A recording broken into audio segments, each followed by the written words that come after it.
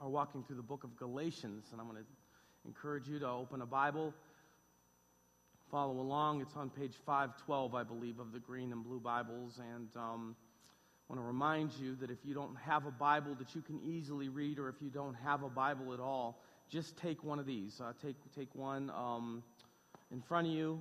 It's yours, gift. Love for you to have it, and follow along. So 812 is where we're going to be. I am fairly passionate about this Sunday and next Sunday because I have a real heart for people who have gotten caught up in the mess of the church and Christianity and embittered.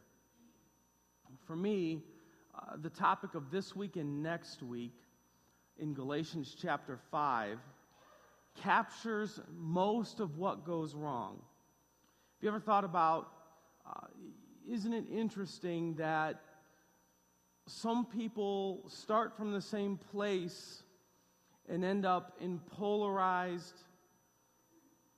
places 20 years later when it comes to Jesus and church and religion? So if you were to take my 8-year-old son, his third grade class at Crestview, just secular third grade class, and separate the kids who go to a Bible-believing church today.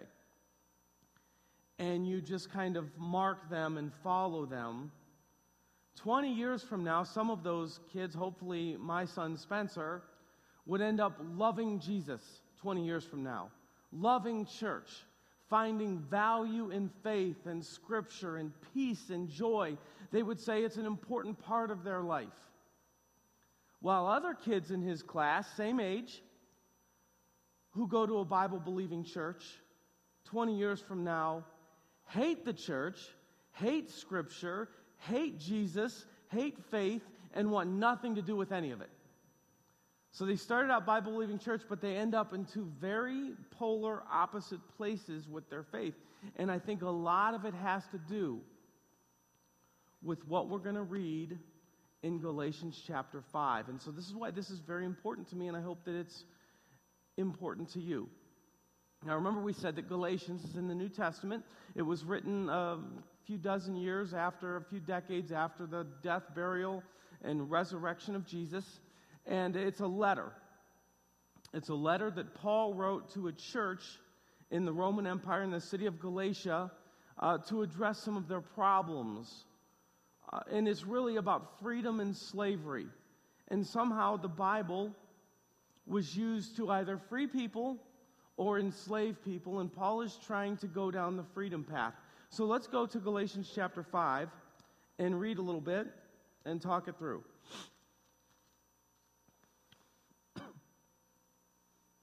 It is for freedom that Christ has set us free.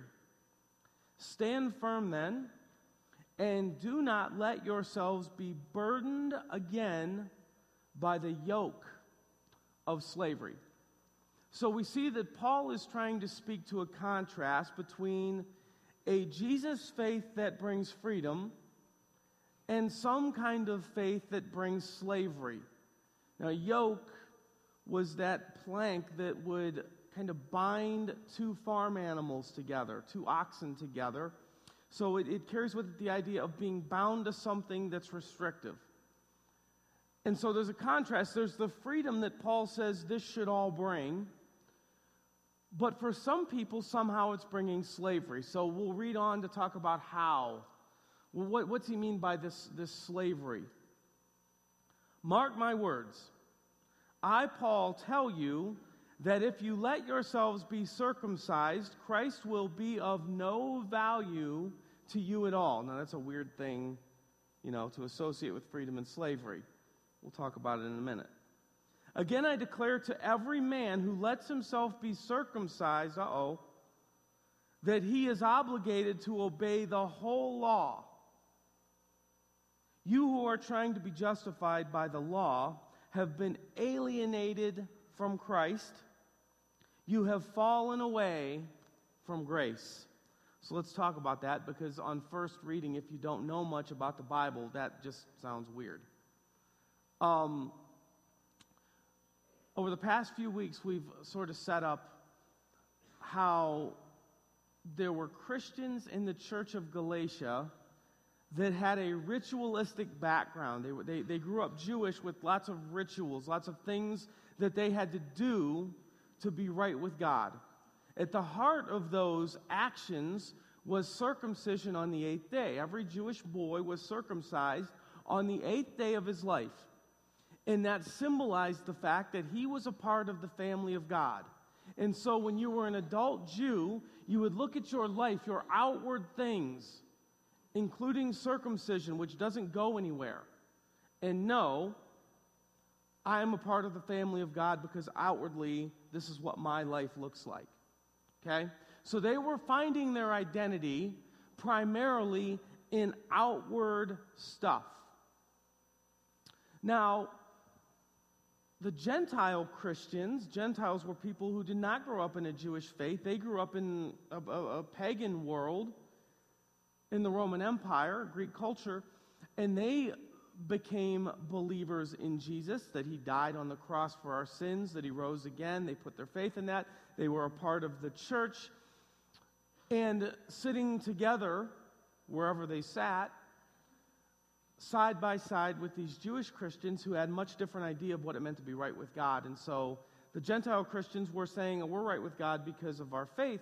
The Jewish Christians or the ritualistic Christians were saying, well, you don't have these things in your life. You haven't been circumcised. You're not a part of the family of God. You don't obey these commands of the Old Testament. You don't follow our feasts and culture and rituals. Your life doesn't look right. You're not a part of the family of God. You need to do these things. And that's why Paul says, you let yourselves be circumcised. All of a sudden now you're alienating yourself from the freedom of Jesus. It has nothing to do with circumcision. It has to do with a focus on outward things that make us right versus inward faith in what Jesus did 2,000 years ago. This is why he says you're alienating yourself from Christ and you're falling from grace. Because there's this freeing message in the Bible that is grace. Grace means undeserved favor. It stands against being right with God through work. That's not grace, that's earning your way. And Paul says you're either going to earn your way, and you can't do that, or you're going to accept the cross. Remember, we said I've been crucified with Christ last week. Paul says I've been crucified with Christ, and I no longer live. That Jesus paid the price for our sins. So it goes like this, if you're new to this. There are plenty of things that we do every day to separate ourselves from God. The Bible says that Jesus paid the death penalty for all of those things 2,000 years ago. Everything you've ever done, everything I've ever done, has been paid for on the cross 2,000 years ago. It's paid for. That's grace.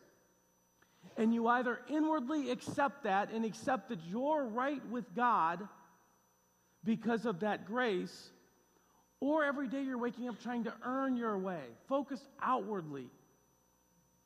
And this is what creates the problems.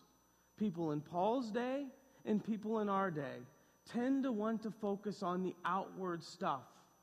Many people are embittered by Jesus and faith in Scripture and the Bible because they've been told you got to do this or God's going to be mad. You got to do this or God's going to be bad. You better not do that or God's going to be mad. And it's this focus on outward stuff, and Paul says that enslaves us. We have to find an inward place to live from. For through the Spirit, God in us, we eagerly await by faith the righteousness for which we hope. So righteousness, being right with God, comes through faith. For in Christ Jesus, neither circumcision or uncircumcision, where you go to church, what days you do certain things on, whatever rituals that you feel like you have to do for God to be okay with you, has no value.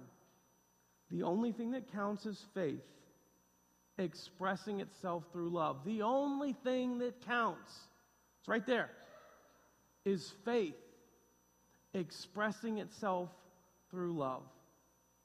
Not the outward gauntlet.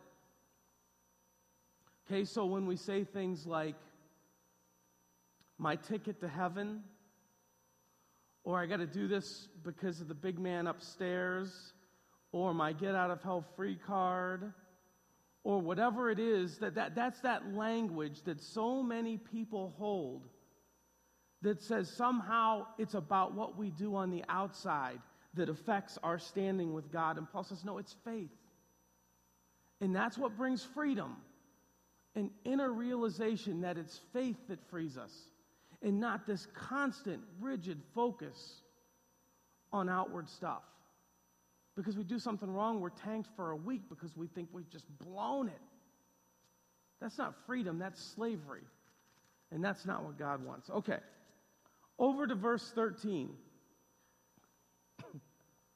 Chapter 5, verse 13. You, my brothers and sisters, were called to be free, but do not use your freedom to indulge the flesh. Rather, serve one another humbly in love. For the entire law is fulfilled in keeping this one command, love your neighbor as yourself. Now, what Paul does here is he takes our logical leap. We don't do real well with freedom. And we're quick to say things like, so does that mean I can just live however I want? I mean, that kind of freedom to truly say all your sins were paid for. Well, what if you're really forgiven of every sin, past, present, and future, even when you are in the middle of doing the sin? Like, what if that is how extreme God's grace is? Jesus really did pay the death penalty for that sin you're in the middle of doing right now. We typically can't handle that kind of freedom, and we're quick to say, well, then does that mean that I can just live however? And Paul says, do not use your freedom to indulge the flesh. And I think what that means here is, yes, that's what that means. But that's not where our life comes from.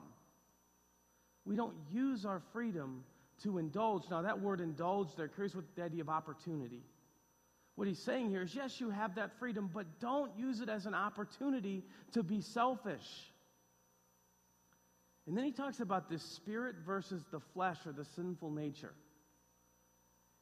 He's saying that when we are truly impacted by the cross, by the single most selfless act ever done, then the inside changes.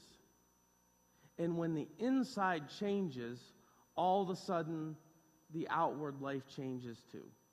So instead of focusing on doing the right things constantly and enslaving ourselves with worry about our actions, we are free to let God change the inside and focus on the gratitude down deep of the forgiveness and life with God that we already have. And that will then change the exterior.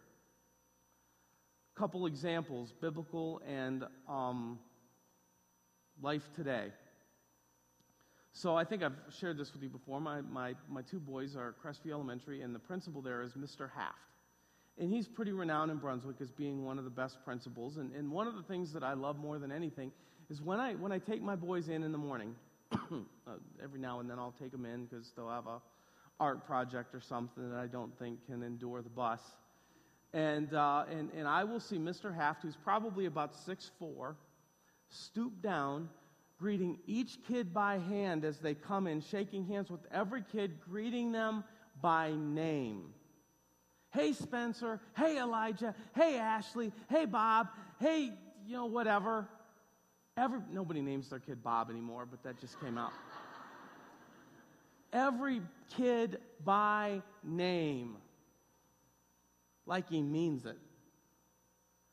And I talked with him before, I was sitting with him, and I said, okay, so I have an occupation that demands a lot of name memorization.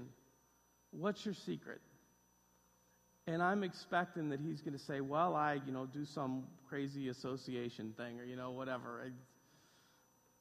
And he looked at me and he says, well, when you care about the kids, you just remember their names. And I said, of course you do. you know? But he's right. Instead of focusing on that outward, gotta produce this result, he inwardly has it right. Because what you could say is great principles memorize names, and that would be a true statement. But if a principle just starts name memory, that's not the real thing. The real thing is the great principle truly loves the kids, and therefore. So you could say great followers of Jesus do this and this and this and this and this. And you could force yourself and your kids to do this and this, but the focus is in the wrong place. Great followers of Jesus love Jesus and are appreciative of the cross and the selflessness. They embrace the lifestyle. Okay, now Jesus had a lot to say and got himself into a lot of trouble 2,000 years ago because the religious climate stood opposed to this. It was all a bunch of rules and all a bunch of outward stuff, and everything on the inside was wrong. They started from the wrong place. Matthew chapter 23, you don't have to turn there. I'm just going to blaze through it. You can if you want to, but I promise I'm going to read what's really there. 23 verses 13. Woe to you, teachers of the law and Pharisees. The Pharisees were the clergy of the day. You hypocrites, you shut the door of the kingdom of heaven in people's faces. You yourselves do not enter, nor will you let those enter who are trying to. What are they doing wrong? Verse 23, woe to you, teachers of the law and Pharisees, you hypocrites. You give a tenth of your spices, mint, dill, cumin, but you've neglected the more important matters of the law, justice, mercy, and faithfulness. You should have practiced the latter without neglecting the former, you blind guides. They're giving their stuff, but they don't really care about people. They're doing the right things on the outside, but they're starting from the wrong place. And Jesus is saying you're shutting people out of the kingdom because you're focused on the outward stuff and you're not worried about the inward stuff. He goes on, woe to you, teachers of the law, Pharisees, hypocrites. You clean the outside of the cup and the dish, but inside they're full of greed and self-indulgence. Blind Pharisee, first clean the inside of the cup and dish, and then the outside will be clean. Now, Jesus does not often get this fired up. Okay, he's pretty ticked. It's because they're focused on the outward. They're burdening people because they're focused on the do's and don'ts and not the inward stuff. And I think that this is the difference between a kid that grows up in a Jesus environment that ends up loving Jesus or hating the whole thing. It's because they're subjected to this Pharisaical kind of thing where it's all about do, don't, instead of what's going on in the heart. Woe to you, Pharisees, teachers of the law, hypocrites! You're like whitewashed tombs, which look beautiful on the outside, but on the inside are full of the bones of the dead and everything unclean. In the same way, on the outside, you appear to people as righteous, but on the inside, you're full of hypocrisy and wickedness. Now, it's interesting because nobody was more obedient. Nobody had more outward signs of faith than the Pharisees, even the way they dressed. But Jesus says, you're doing all that stuff, and it's a waste. You're not even getting it. You're not even in God's kingdom. So it really is not about the outward stuff. It's about what's going on the inside. Dwight Gooden, I think I got a picture of him here, pitched for the Indians for a year. Over this past couple of months, I read both his biographies. I'm not sure why. It just looked interesting. He was poised to be one of the best pitchers of all time, and some would say that he was. When he was playing rookie ball, very, very young, he flew up through the system and got into the Mets rookie ball league. And he was a prodigy, and everybody, came to watch him. And he was struggling his first couple outings, getting hit a lot, not striking a lot of batters out. And finally, there was one particular game where his pitching coach walked out to the mound and just lit him up, screamed at him, you're done, you're going to be going home, I thought you had what it takes, you don't, and if you can't figure this out. And then he talked with him about the stare. And Dwight Gooden says that every major league pitcher understands the stare. So you can pitch in all the right locations, but until you get the stare, you're not going to strike out batters in the major league. And the stare is the long look into the plate when you're able to look into the soul of the batter and know, I own you. And he said that once that pitching coach came out to the mound and he began to look in differently because something on the inside changed. He pitched the same, he had the same skill set, but he started to strike batters out right and left and became a strikeout king. Nobody struck out guys like Dwight Gooden once he learned the stare. It wasn't just about the mechanics. It wasn't just about the placement of the pitch. It was about the inside and knowing where it came from. And once he got that down, he became unhittable. And in the same way, it seems to me what Paul is saying, you can focus on placement. You can focus on what you're doing on the outside. And you can obsess over that. And that's slavery. Or you can embrace the fact that you're a child of God, that God loved you enough to die for you, that God paid the death penalty for you, that you live in a blanket of forgiveness, and let the place that you live from change on the inside. And now you're free.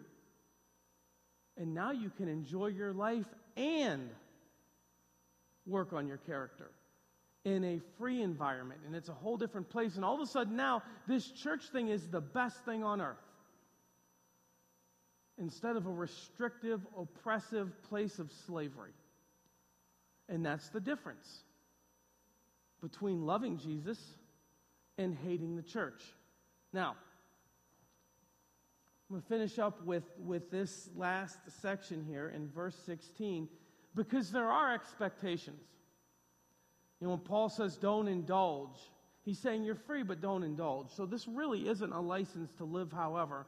There are high expectations. In fact, Jesus was notorious in his teachings to say, you know, the Pharisees say this, but I tell you this. And he would almost always take obedience to a whole other level. Purity and holiness, service, sacrifice to a whole other level. But the starting place is different. It's not to please God. It's because you are a child of God, this is what life looks like. So I say, walk in the Spirit, and you will not gratify the desires of your flesh. For the flesh desires what is contrary to the Spirit, and the Spirit what is contrary to the flesh. Paul's very clear that there are like two forces always at work in us. There's the very human side that is very selfish, that walks into the store saying, I want that, and I want that, and I want that. And there's the God side that walks into the store and says, let's buy that for third world poverty, and let's not buy that so that we can give this. And let's, there are two forces at work within us, and Paul calls it the spirit and the flesh. They're in conflict with each other so that you do not do whatever you want. But if you are led by the Spirit, you are not under the law. In other words, if you're really led from what God is doing within, don't get focused on the external stuff. Just be aware that this battle is inside of you. The acts of the flesh are obvious. Sexual immorality, Greek word there is porneia. Sexual immorality, impurity, debauchery, idolatry, witchcraft, hatred, discord, jealousy, fits of rage, selfish ambition, dissensions, factions, envy, drunkenness, orgies, and the like. So there are those dark places. This isn't freedom, hey, whatever. This isn't freedom, so it's all relative. There's right and there's wrong, and we need to know it, and our lives need to reflect it. I warn you, as I did before, that those who live like this will not inherit the kingdom of God. Now, let me explain that. We tend to think of the kingdom of God or the kingdom of heaven as like someday heaven. But that's not the way Jesus taught. That's not the way the Bible speaks of it. The Bible speaks of the kingdom as an inheritance that starts here and now. It's a lifestyle that starts here and now. It's about knowing what family you're a part of. And Paul's saying if you're really a part of the family of God, inheriting, like think about it in ancient language, the kingdom of God, the kingdom of something was their property. And if you're inheriting it, it means you're a part of the family. And so Paul isn't saying, don't do that and don't do that and don't do that or you're out. He's saying if you look at these selfish qualities, and that's really what that is, it's a list of selfish qualities. When we do those things, we are being selfish. And if those things are a regular part of our life, it means that we are not living in the context of the family of God. It's very different than if you avoid those things, you're good with God. That's not what he's saying at all. He's saying if that's a part of your life, then you need to check where you're coming from, because that's not the qualities of the family of God. But instead, Jesus talks about the kingdom of God as a lifestyle. It's bringing heaven here now, because that's what this thing is all about. God sees a world that is wrecked, and we are his chosen vehicle to redeem it. And the kingdom of God is a lifestyle that redeems the world. And you can either be selfish or you can focus on others. But we live in a world that is in desperate need of focus of others, and it's not with ridiculous, selfish behavior. It's with selfless, loving behavior. That's what puts the world back together. And so we need to throw out I got to do this to get to heaven. I got to do this for God to like me. If I do this, God's mad at me. Oh, I got to make up for this with my behavior. God loves you. He died for you. He paid the price for you. Now let's join him and put the world back together. And when we live from there, life gets good. That's the path to fulfillment and peace and comfort and hope and joy. It's when you go to bed at night feeling like you've done something good for the world. That's where real life comes from. Behavior is just a symptom. That's all it is a symptom. You sin, it's a symptom. You do good, it's a symptom. It's all about down deep. And so, my challenge for you today, if you have been embittered by your past, by things in the church that you saw growing up especially, I want you to compare it to what we just read. Okay, was what you saw in alignment with Scripture, or were people imposing things on you that was contrary to what don't blame the Bible because somebody misapplied it. And then for your own self, and we're going to talk more about this next week, we have to do some digging. Where are we living from? Because the truth is everybody is going to hear this and say, no, that's me. I live from the heart. I'm not legalistic. Okay, the Pharisees would have said the same thing when Jesus was telling them, you're blind guides. We have to dig down deep. Are we embracing our identity as children of God? Are we starting from the grace that we already live in? Or are we somehow trying to earn it and judging things based on outward appearance versus what's going on?